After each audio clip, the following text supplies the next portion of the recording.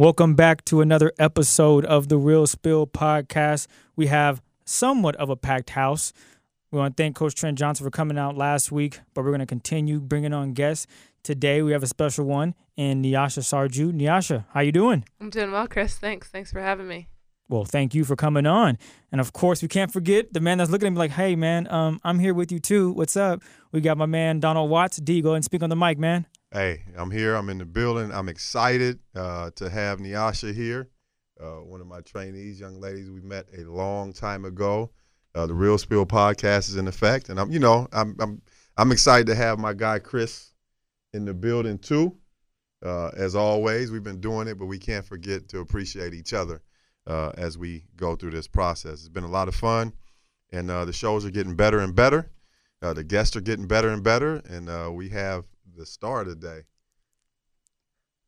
Nyasha Sarju. Yes, the star indeed, Nyasha Sarju. But before we jump into that star, we just want to talk a little bit about who's sponsoring this program and how we get it afloat. That's Watts Basketball at wattsbasketball.com. We've been doing so good. I haven't said www in a long time. We're going to keep that tradition going. So just go to wattsbasketball.com, Game Changer for Life. And at this program with Watts, you have a chance to learn and develop skills on and off the court. Confidence, focus, determination, all of that. I'm sure Nyasha can attest to that. Yeah, definitely. I've had some really great experiences working with Watts Basketball. That's what we need to hear there. So yeah, it's wattsbasketball.com. Be sure to go on there now and check this out. 20% off all fall camps. For a limited time, get an unprecedented 20% off winter basketball camps. Defend your discount. I like that. I'm guessing the cameraman Lars has something to do with that. Appreciate that, Lars. Check you out, man. So wattsbasketball.com. Be sure to check that out. Everything you want to know about getting your son or daughter involved in basketball, Donald got you, all right? And then Game Changer for Life. You can't forget that. But, like I said, we do have a special guest, Nyasha Sarju. Nyasha. Yes. How are you? Are you good or what? I'm doing great. Today's been a fun day. I got to go out to Watts Basketball Camp today in West Seattle and get to meet some of the kids there. And I already know the work Coach Donald's doing with them and developing them, both as basketball players, but especially I was really impressed with the things they knew about life and about how you develop goals and how you really progress as a person. And these were young kids. So that was really awesome to see. What was the question you asked? Uh-oh. What was the question you asked? You said, who knows what a growth mindset is, right? And the kid, that's my live video. This is when the old man does. Old man Watts. When old man Watts tries to get on the social, it goes bad. My nickname wasn't too bad. That's why we had the social media show last week. It's bad stuff. No. Asked who knows the growth mindset, and the kid must have been in fourth grade or something like that. Yeah, maybe. There were like 10, 15 kids that raised their hands all at once, and I was like, whoa. Right. Who am I going to pick on? I thought, oh, nobody's going to know what this is, and it's a new term in general. To me, I only even learned what it was a few years ago when I was in college, so I was already like, wow, they're getting this development around not just basketball, but what's really important about challenging yourself and persevering. He said that was his definition. He was talking about when you have something, an obstacle. He's like, if you struggle today, right, and you don't get something right today, like really, and he said like persevering. So until you get it right, like tomorrow, that's growth mindset. Yeah. We both were like, whoa. I was like, oh man, okay, well my job's done here. Y'all are good. That's incredible. Wow. But that was really a cool moment. Probably 9 years old. Wow. Yeah, Look at you, Donald, changing lives early. Super cool. I can't take all the credit, man. I'm blessed to be around, great people and to have families that have, like ideas and mindsets for what they want to accomplish for their kids. And to bring them to me, to trust me with their kids, and for the families that buy in and the kids that buy in, like incredible things can happen as a testament to this young lady sitting next to me, as a testament to the young man sitting across from me. Just a quick story. We've been talking, we've been hanging out. We did the camp. She shared with the kids. She was incredible. I'm excited for everybody on the show to get a chance to meet her today. But we did the camp, we did lunch, and we've had the opportunity to really catch up and talk and share throughout the day, and it's been a really cool experience. But I was sharing with her this Sunday, I went to a wedding.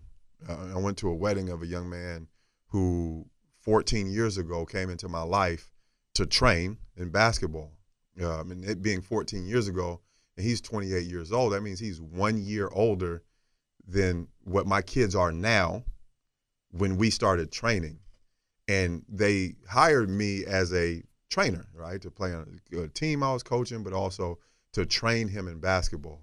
And I think neither one of us anticipated that we would become family for life, and that 14 years later I would be at his wedding, right, like celebrating the biggest day of his life with him. I've seen him graduate from college. I've seen him get his master's degree from Yale. And then on Sunday I was sitting at his wedding, and I had a note that just, I mean, I was in tears. I had sunglasses on so my kids couldn't see me, getting to that place.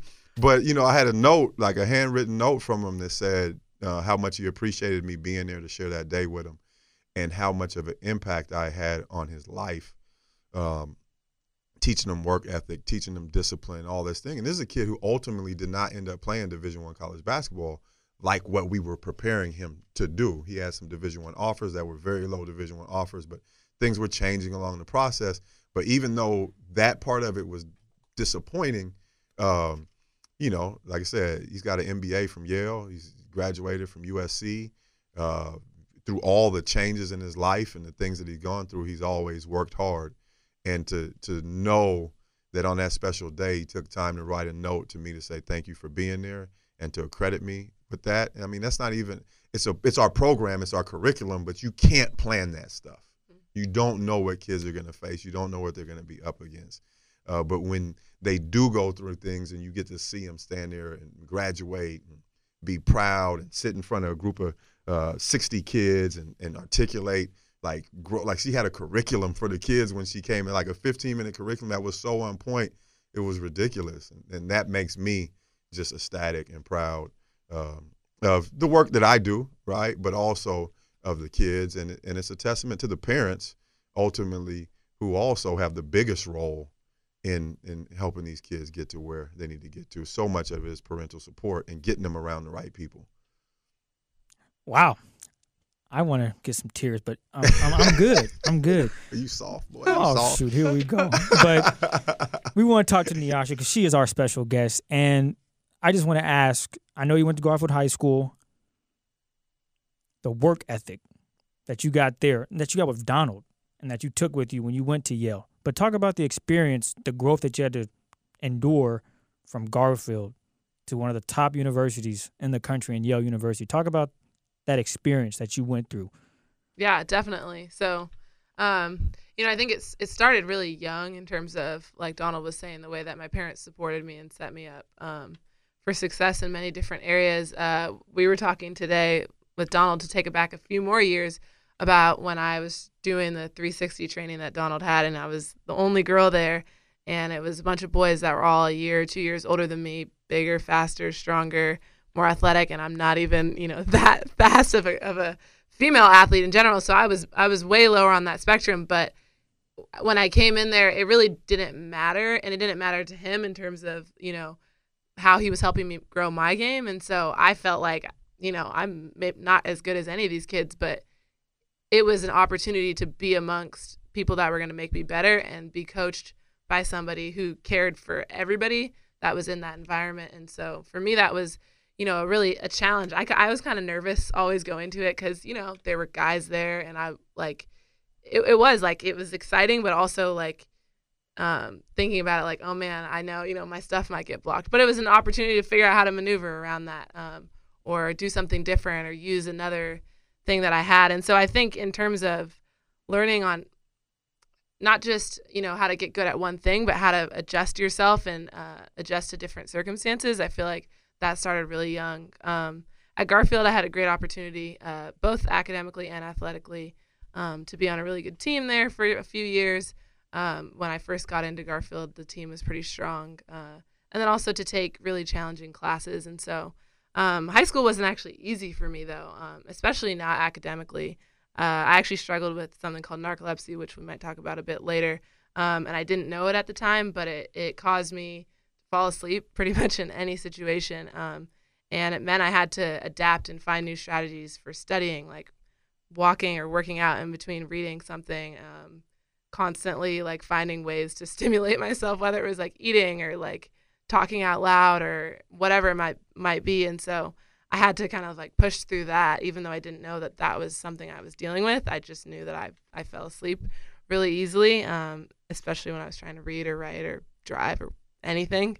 And so that was, a challenge that I had to kind of overcome without even knowing it. But as a high school student athlete, I think really the biggest thing I had to do was prioritize. And so, I had a lot of friends. I'm really social. I love being around my friends, but I knew what I had to get done in order to do other things, and I knew what was most important to me. So if it came down to a situation of like, am I going to go kick it after school for a few hours, or am I going to go see my math teacher and, get some extra help on something I was struggling with? It was always kind of like, that's what I'm going to do. I'm going to go put in those extra hours or get that extra support. And yeah, my friends will be there. They'll still be my friends. But, I don't need to just kick it and sit around with them outside for 2 hours when I could be being productive. And so I think figuring out how to prioritize in terms of basketball and school really set me up to have the opportunity I did to go to Yale. I was saying to Donald earlier, like, it was never something I expected or even thought about or even wanted. I think I put myself in a position for it to be possible. And when it became possible, I realized, wow, that's a really incredible opportunity. And it was something that I chose to take. But it was because of the steps prior, way before junior year or sophomore year, of setting myself up to be in that position. And I also really, at Garfield, it's a diverse school, but academically, sometimes it felt like, I was one of the only students of color in my classes. And so I think I felt like I had something to prove, and I really wanted to work and be a role model for others, and also show myself that anything was possible. So that's kind of, I feel like, part of the story of how I got to Yale. And then to speak on what you were asking about, what was that transition like, and what, it was hard, honestly. I got diagnosed with this narcolepsy my freshman year because I was really, really struggling in the classroom, and my dean had told me, like, you need to go to the doctor and see what's up, and I was struggling basketball, staying awake in film, whatever it was. And so it was really hard to transition both academically and athletically, but I think that, recognizing, okay, it's really hard right now, but I have these supports around me, and I know that I can improve. I think that knowledge that something better was possible and I needed to just stay with it really helped me. Even though it was hard, and a lot of times I'd wake up and be like, whoa, what am I doing here? And how am I going to, how am I going to get where I want to be? But I think it was step at a time, and knowing that, I've worked through things and I have people who are there to support me, and I just have to stay focused and keep doing what I can. Yeah. There are a couple things there that are big, right? And that I want to make sure that, any young person who aspires to be a college student athlete, any, parent who's working with young people that aspire to be a student athlete. And one of them was that, like, it was never her goal or is anything that she could even imagine to go to a university like Yale University, but that she set herself up for that opportunity by hitting smaller goals. And she didn't touch on exactly what her goal was, but earlier she said it, and it was pretty positive. I mean, pretty powerful, I think. Going into Garfield High School, you said that there had never been, you want to finish? Yeah, I had found out, I think sometime my freshman year, that there hadn't been a black valedictorian at Garfield in at least 15 years. And I was like, that's crazy, because I know a lot of black people that go here, and I know a lot of really capable people, and why not get straight A's? And so I set that goal from day one, and it was hard. Like, there were a lot of times where I was like, oh man, I don't know if I'm going to notch this. And I think that even if I hadn't, I would have still strived to do as well as I could. Thankfully, I did achieve that goal of getting a 4.0, getting straight A's, and being a valedictorian there. But I really felt like that, setting that from day one, like, I didn't come and wait till my junior year to say, okay, let me get on track. It was like, no, I came in and was like, this is this is what I want to do, and I'm going to bust my butt to get there. And that kept, me focused and kept, school and academics at the forefront of what I was doing. Was that a goal of yours personally? Or was that something that like was suggested to you by your parents, or was it just something that you, Nyasha Sarju, as an 8th grader, as a 7th grader, said, you know what, this is something that I want to do and I'm gonna do? It was definitely a personal goal. I don't think my parents, like, academics and academic success was very important to my family, but I never felt like they didn't care. They didn't even really care necessarily that I reached that goal. They wanted me to for myself, but it wasn't like they just wanted me to apply myself the best I could and to take, the opportunities I had seriously. So there was never any pressure, even of teachers or of parents. It was really just myself, and I don't know what sparked that. I think it was just like a desire to show that as a Black athlete, I could both be a really successful student and a really successful athlete. I think a lot of times I feel like people want to box you in, and I just really didn't want to be boxed in. I wanted my teammates, my friends, and my classmates. When I got into classes my sophomore year, I remember in my first AP class, and we had to get partners for a group project, and I couldn't for the life of me get anybody in my class to pair up with me. And it was a really very interesting. Yeah, it was a really like kind of shocking experience in a way. And also it just was sobering. It was like, okay, I know I'm smart. I know I'm capable. But these people look at me, and honestly, I felt like, no one said this, but I felt like it was like she's the token Black kid in the class.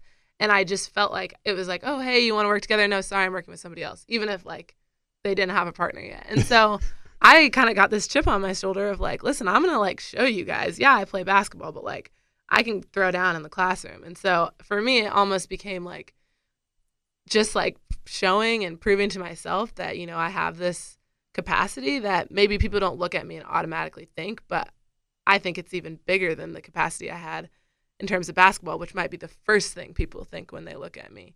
And so, yeah, I feel like that really just, I didn't have to cultivate that. That desire was already in me, but what I did have to do was set myself up so that I could reach that goal. Not just, I had the passion and desire, but how am I going to get there? And I think that I had to be pretty intentional from a young age about how I wanted to, prioritize what was important to me.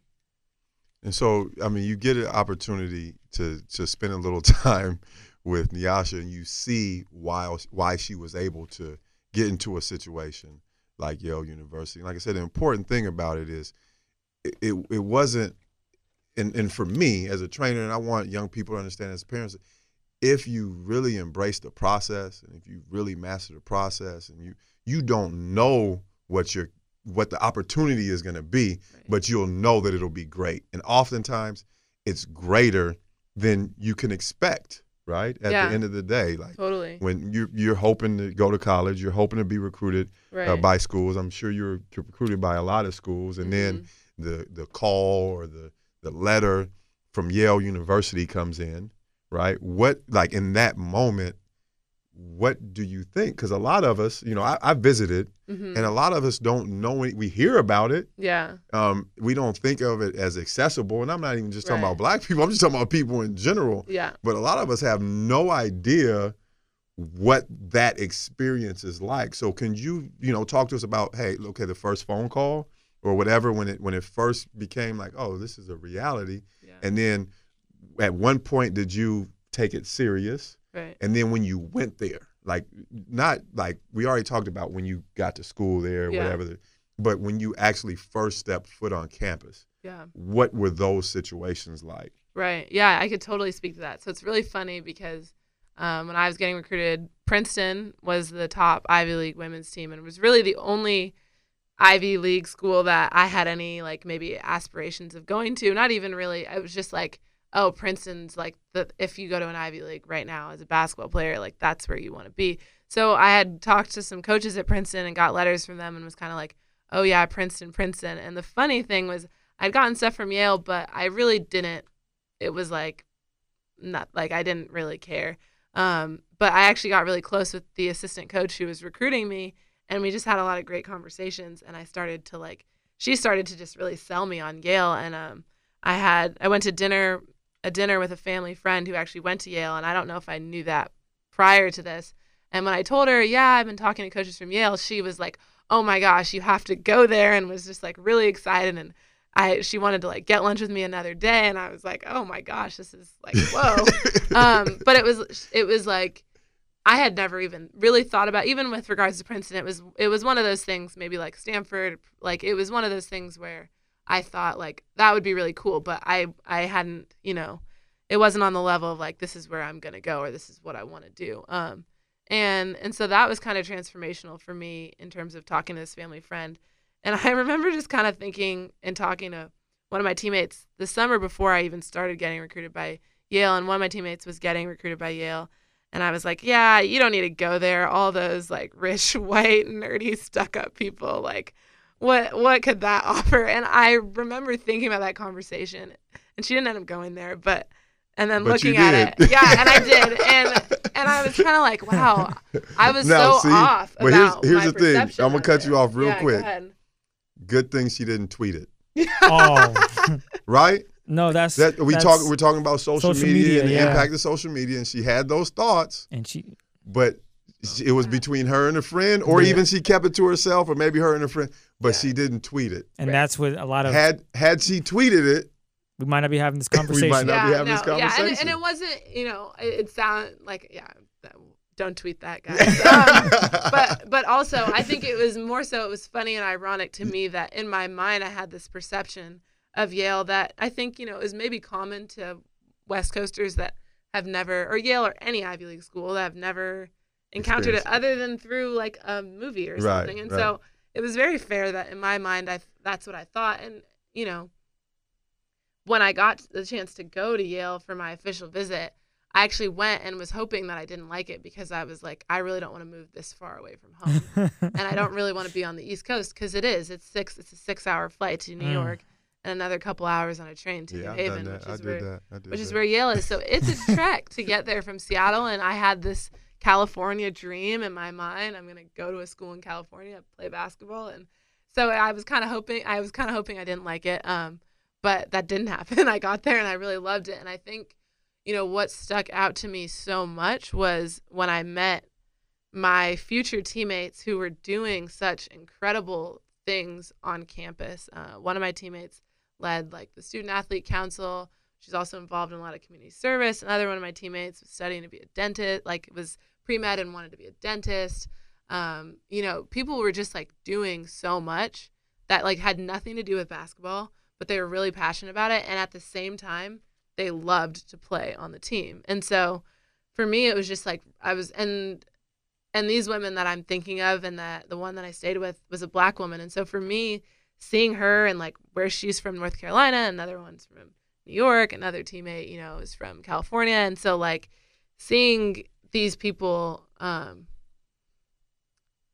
just really inspired me. And I was like, wow, this is a challenge. And like, these are women that I want to be around and I want to be like. And so it just shattered my view of what like, Yale was. I was like, whoa, this place, like people were cool. They were nice. They were fun. They like were personable. They were engaged. They liked many different things. It wasn't just school. It wasn't just basketball. And it wasn't just whatever other activities they were involved in. It was like a really cool experience to see the way that people balance that and were able to engage with multiple things. So for me, that was like, wow, I don't know if I could get that anywhere else. I really don't think there are many places I could have.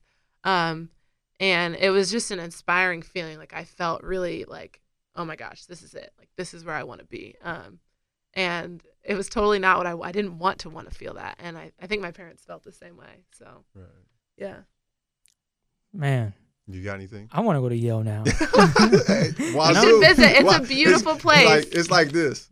Washington State. Oh, man. Oh, Donald. Yale University. Thank you, Nyasha. Don't do that. You know what? A college education, applying yourself however it is really the goal. I know that, but I'm a Husky and he's a Cougar, so we got to rock. I've been fired 3 or 4 times at this point, so I'm okay with it. I'll say this. If my kids get the opportunity to go to No, I'm not gonna say that. See, I'm not gonna say that I already publicly. knew. I'm gonna stop. Don't tweet it, Donald. Yeah. Don't tweet it. No, but I'm gonna kind of throw this question at Donald, and then he's gonna throw it to you because he's Okay. actually trained young women, and he's been around the sport longer than I've been alive. So in that instance, Donald, I know you.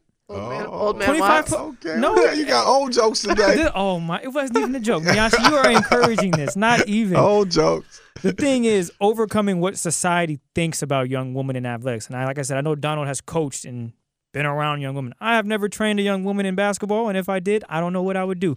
So, Donald, I guess that question is thrown to you, and then you can kind of go back to it with Nyasha. So I train young women, and obviously when you train yourself, or Marianne Santucci, or CC West, or Sydney Rock, like ultra competitive, young ladies. Oftentimes when I'm training younger girls that aren't quite to that phase of competitiveness, I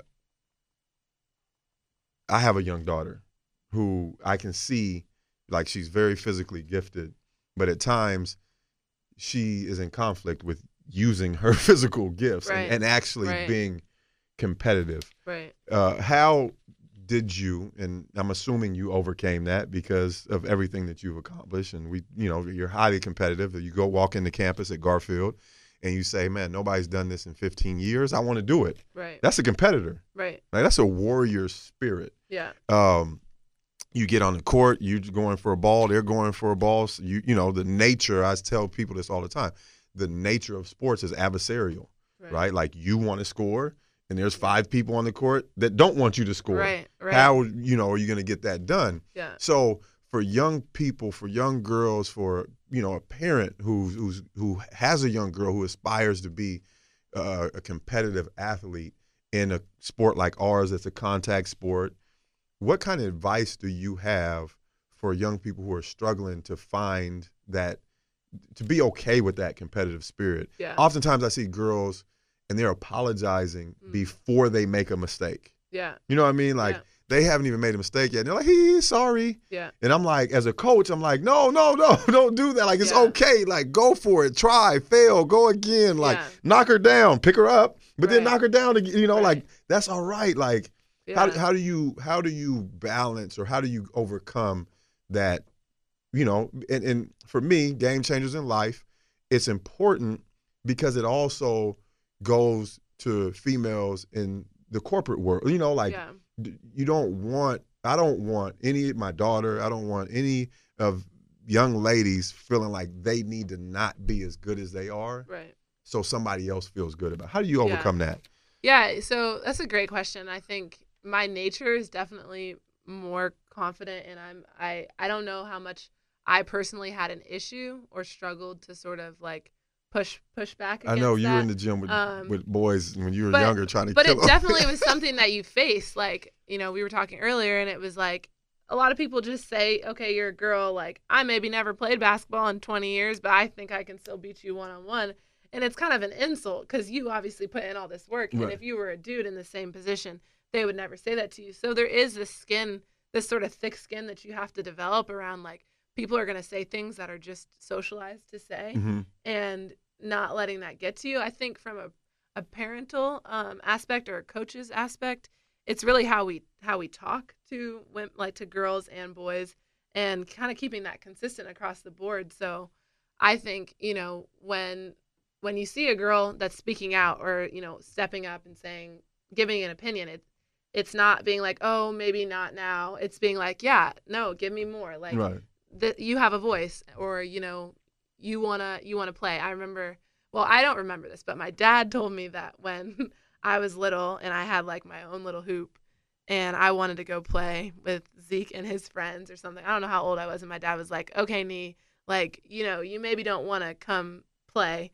because you might get hurt or whatever. And I was like, in little kid words, like, F that. I don't know what I said, but like, forget that, Dad, and I'm going to come play. And I just went at it. I was like, you're not going to tell me that, that I can't do this. Like, I don't like being told no anyways by my parents. So surely don't tell me that when it comes to basketball, which I cultivated a love for from such a young age. And I think it's really like, as parents, as educators, as coaches, it's believing from the beginning and using language that encourages young girls to step outside that comfort zone and to be more assertive.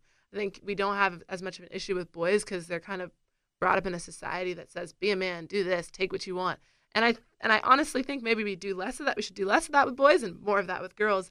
And it starts with just how you talk to them and how you approach teaching opportunities where you see something like a girl saying sorry before doing anything wrong. No, don't be sorry. Go do that. Do that again. That's okay. You know, own it. You know, Right. Scream it out. I did that. Yeah, I did that. Yeah, I failed. Yeah, I fell. It's okay. Right. You know, and sort of changing from a young age that dialogue. And I think I was just fortunate to be raised by two parents that really did encourage me to kind of challenge the status quo and speak up and challenge myself. And I think we have to just, you know, cultivate that in our families and cultivate that in our schools and in our teams.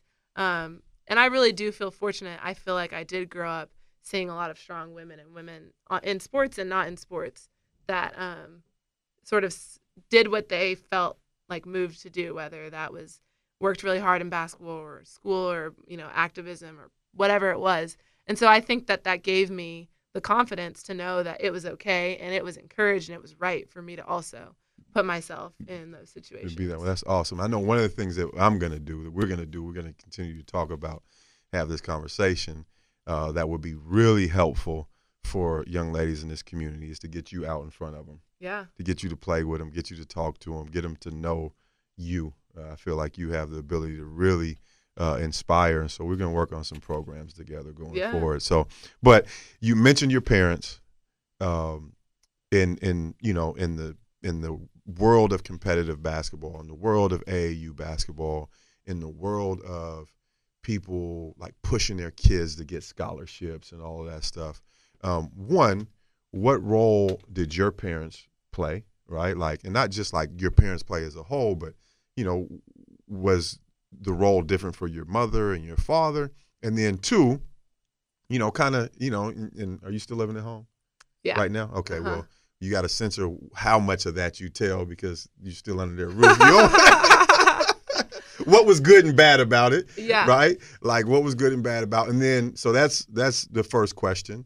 And then, two, what advice would you have for a father, mother who's listening to the show that has a young girl, young male in competitive sports, but particularly for the women out here?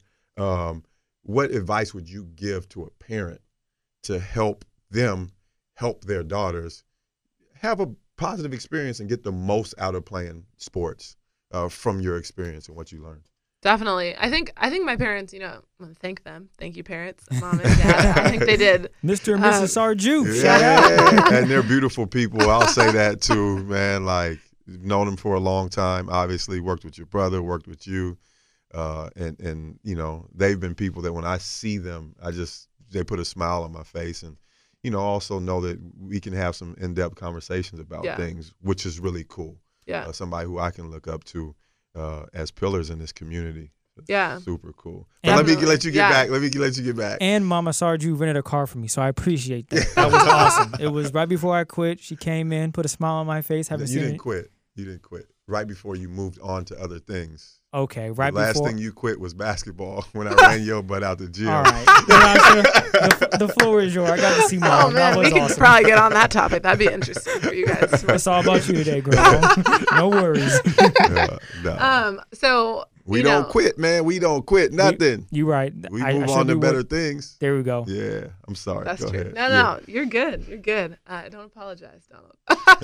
Here we go. So I think that one thing that my parents did really well is with me and my brothers, but I'll speak specifically about me, they knew that I loved basketball and I had this desire for it. And so I think that they set me up with opportunities to grow that. And so what that looked like, I was training with Donald, I trained with other people as well, but they put me in positions where they knew I would be challenged, and they invested in that. And I felt like, but they also required that I was too investing in it. And so it wasn't just going to training. It was, what are you doing when there's nobody around to actually, you know, what are you learning in training? And so how are you applying that? What are you practicing when you're not in training? And I think, and my dad, you know, sometimes that caused tiff of like, okay, Dad, like, let me, you know, but we worked together, and he was encouraging and also, instilled in me that it's more than just when you show up to practice. It is about what you do when there's nobody there and how you intentionally work and set goals and hold yourself to those when there's nobody around.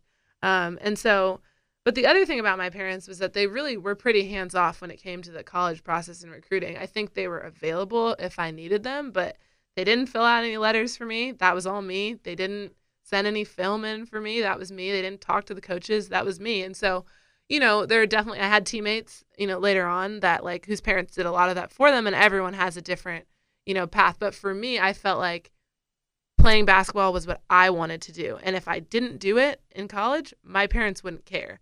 And so I think that's really important because you can kind of get caught up in okay, my kid really loves this, but I also really love this for them too. And I think that's sometimes where you see burnout and where you see sort of clashes between parents and kids or girls, because it's this is my dream. This isn't your dream. So let me have that dream. Hold me accountable for, working towards that dream, but don't become so overbearing that it's not my dream and now it's just yours. And so I guess that's my advice to parents, is to be a support and to have expectations hey, if I'm going to invest in this, this, and this, then I need you to invest in it too. But I'm not going to just be in your ear every day are you doing this? Are you doing that? Are you doing this? Because then it takes away that love and that sort of a word for it is intrinsic or autonomous motivation, which is self-determined and comes from just a love for something rather than sort of the controlled motivation, which is doing something because somebody is expecting you to do it and you feel some ties to that person. And so you're doing it. You're motivated by that control, and that's never sustainable. So yeah, that's really my biggest advice, is to provide that support, but, not be overbearing, and also allow your child to take ownership of that process. If you really want to do something, you have to invest in it yourself. It can't just be your parents telling you how to invest. And so I thought that was really good of my parents. Yeah, and that was, superb, supreme. And the other thing about that is that you don't, people can look at, all that you've accomplished, right? You love basketball. You get the opportunity to go to Yale playing basketball. You graduate from Yale playing basketball. We haven't talked about this, but then you go to Ireland. You get your master's degree in Ireland playing basketball. And people can look at that. Oh, Nyasha Sarju, she did this, this, and this. This was her process. Boom, boom, boom. We got to do the same thing, right? But ultimately, what you're talking about is if it becomes the parents' dream and their goal, you can never really be as successful as the child if you're fulfilling somebody else's, right? So, and us as parents, we want our kids to be successful. Yeah. There's a really happy medium between what you're talking about, which is being supportive and holding them accountable, as opposed to just taking over and pushing. Right. And ultimately, it's just phenomenal words that you said, and I hope that our listening audience really understands. I have one last question for you, and then we'll wrap. You touched on narcolepsy. You deal with some autoimmune stuff. What is it? Compartment syndrome. Yeah. There are a lot of people in the world. I had my challenges, with chronic fatigue syndrome, fibromyalgia. I figured out I had that when I was in college. Right. Was able to, do some great things as far as I'm concerned. I had a, great career, great experience. It started off really rocky when I didn't know what was going on. And there are people who deal with things like what we deal with. First, how did you, a little bit more specific about some of the things you did to manage it, if somebody's out there listening is going through the same thing. So some of the things that you did to manage it, and then, how did you find the energy to keep going? I talk to people all the time and read about people who have chronic fatigue syndrome that don't get out of bed. Right. You know what I mean? And part of it, what keeps you going, what keeps you battling, what keeps you fighting? Yeah. So I think something I learned pretty early was to ask for support and ask for help. And so when I got to Yale and I was really struggling, being in lecture classes, falling asleep, trying to balance basketball and school, and literally just not being able to do my homework, just having to sleep like 10 hours a night and just being like, whoa, there's nothing, like, I don't know what to do. So instead of being prideful, like, I'm going to figure this out, I chose to reach out, and I reached out to my deans and my coaches, and there was a collaborative effort that led to this diagnosis. And so narcolepsy, for those of you who don't know, it's a neurological disorder where you are unable to regulate your sleep and wake cycles. And so basically there's like a lack of something in your brain which regulates that. And so you need something to help regulate. And there's a lot of research still being done about how to treat it. And so at the moment, there's some medication. And so I thankfully was able to get some medication through the university to help balance that. But I also had to do some things with my lifestyle in terms of, trying to avoid sugars during the day, which would make, me more tired. Trying to get in a nap in the middle of the day was really huge for me, and only 20 minutes, but setting that time aside so that I could be kind of re-energized. Working out, obviously I had to do that a lot. But in the mornings was good because it got me awake and going for the day. So thinking about like what are some lifestyle changes I can make, and also just being really honest with myself around what I could do and how I could be healthy in that environment. And then with my compartment syndrome, which unfortunately took a bit longer, I was, shin splints was kind of diagnosed. It wasn't until my junior year that they kind of figured out this was what was going on. And so as a result of that, I had to kind of change a lot of the ways that I was, doing conditioning.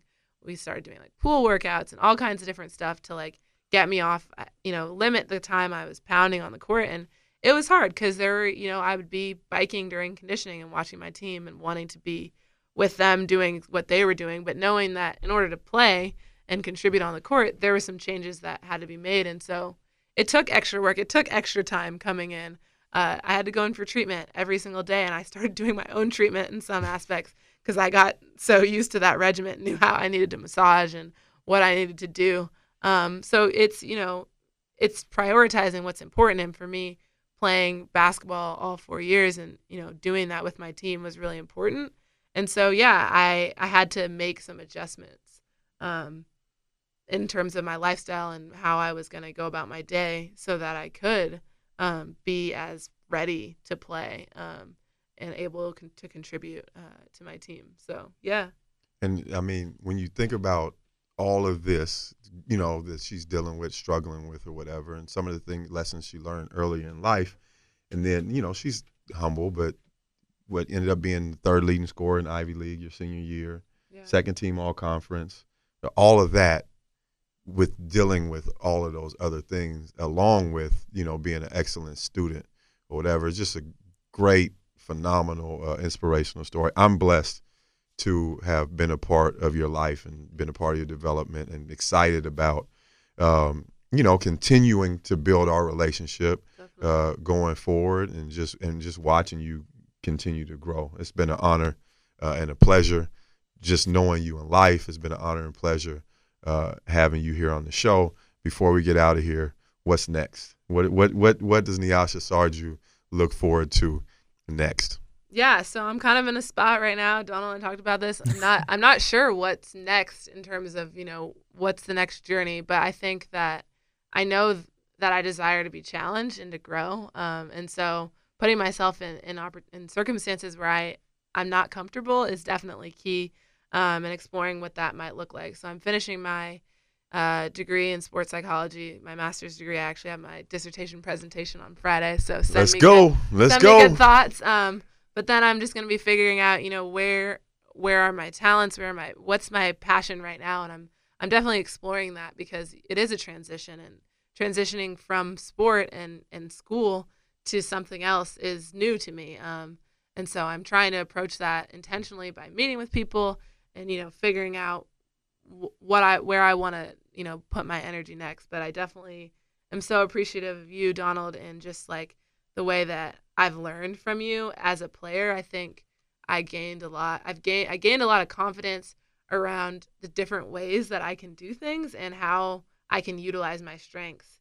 Not just thinking about how do you develop this specific skill, but how do you, position your body, or, I don't know. It was just the small nuances and kind of learning the game. And then also a lot of our time, as me growing up and me in college, has been spent having conversations that don't even revolve around basketball, but around life and around developing as a person. And so I appreciate that role model and that mentor that you've been to me. And I know, and I can tell from being in that camp with the kids today that you've been to them as well, and to so many young people, Chris, my brother, whoever it might be. So, I'm excited to keep supporting and working with you in any way that I can, and helping out, influence and be a role model for some young girls, especially as Pay it they forward. journey. Yeah, Pay for it sure. forward. There you go.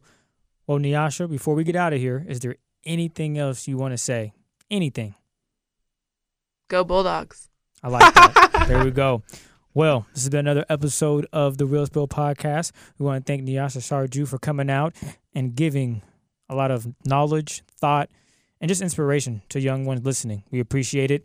Donald, anything you want to say before we share? No, thank you for listening to The Real Spill. I want to say thank you to Nyasha, all of our guests that have been through here. We continue to work and grow and make this a positive show where we can entertain you, educate you, inspire you. And I feel like today was just a great example of, just with the things going on in the world today with, Korea. I mean, it gives me great hope and joy. We're listening to the news on the way in here, and things can feel real, down and dim or whatever. But when you meet young people like I have the opportunity to be around and work with, it really makes you feel good and keeps you young. Oh, he gave me the wink. Well, But Nyasha, you have a Twitter, right? No, I do not. No? Okay, well, we'll share it on Facebook for all your family and friends. So don't worry about that. Instagram. It's all good. We got D Watts on Twitter, so. She's on Insta. Oh, I'm on Insta. shout that out real quick so we can have people follow you there. Oh, my Insta, it's Book of Nisa, which is Nisa, Book of. Yeah, long story. I won't share it here. We are the Real Spill for a reason. That's been another episode. We want to thank you guys for listening. We'll catch you next week. We're almost here for football season, so stay tuned. We got a special one coming. All right, we out. Out.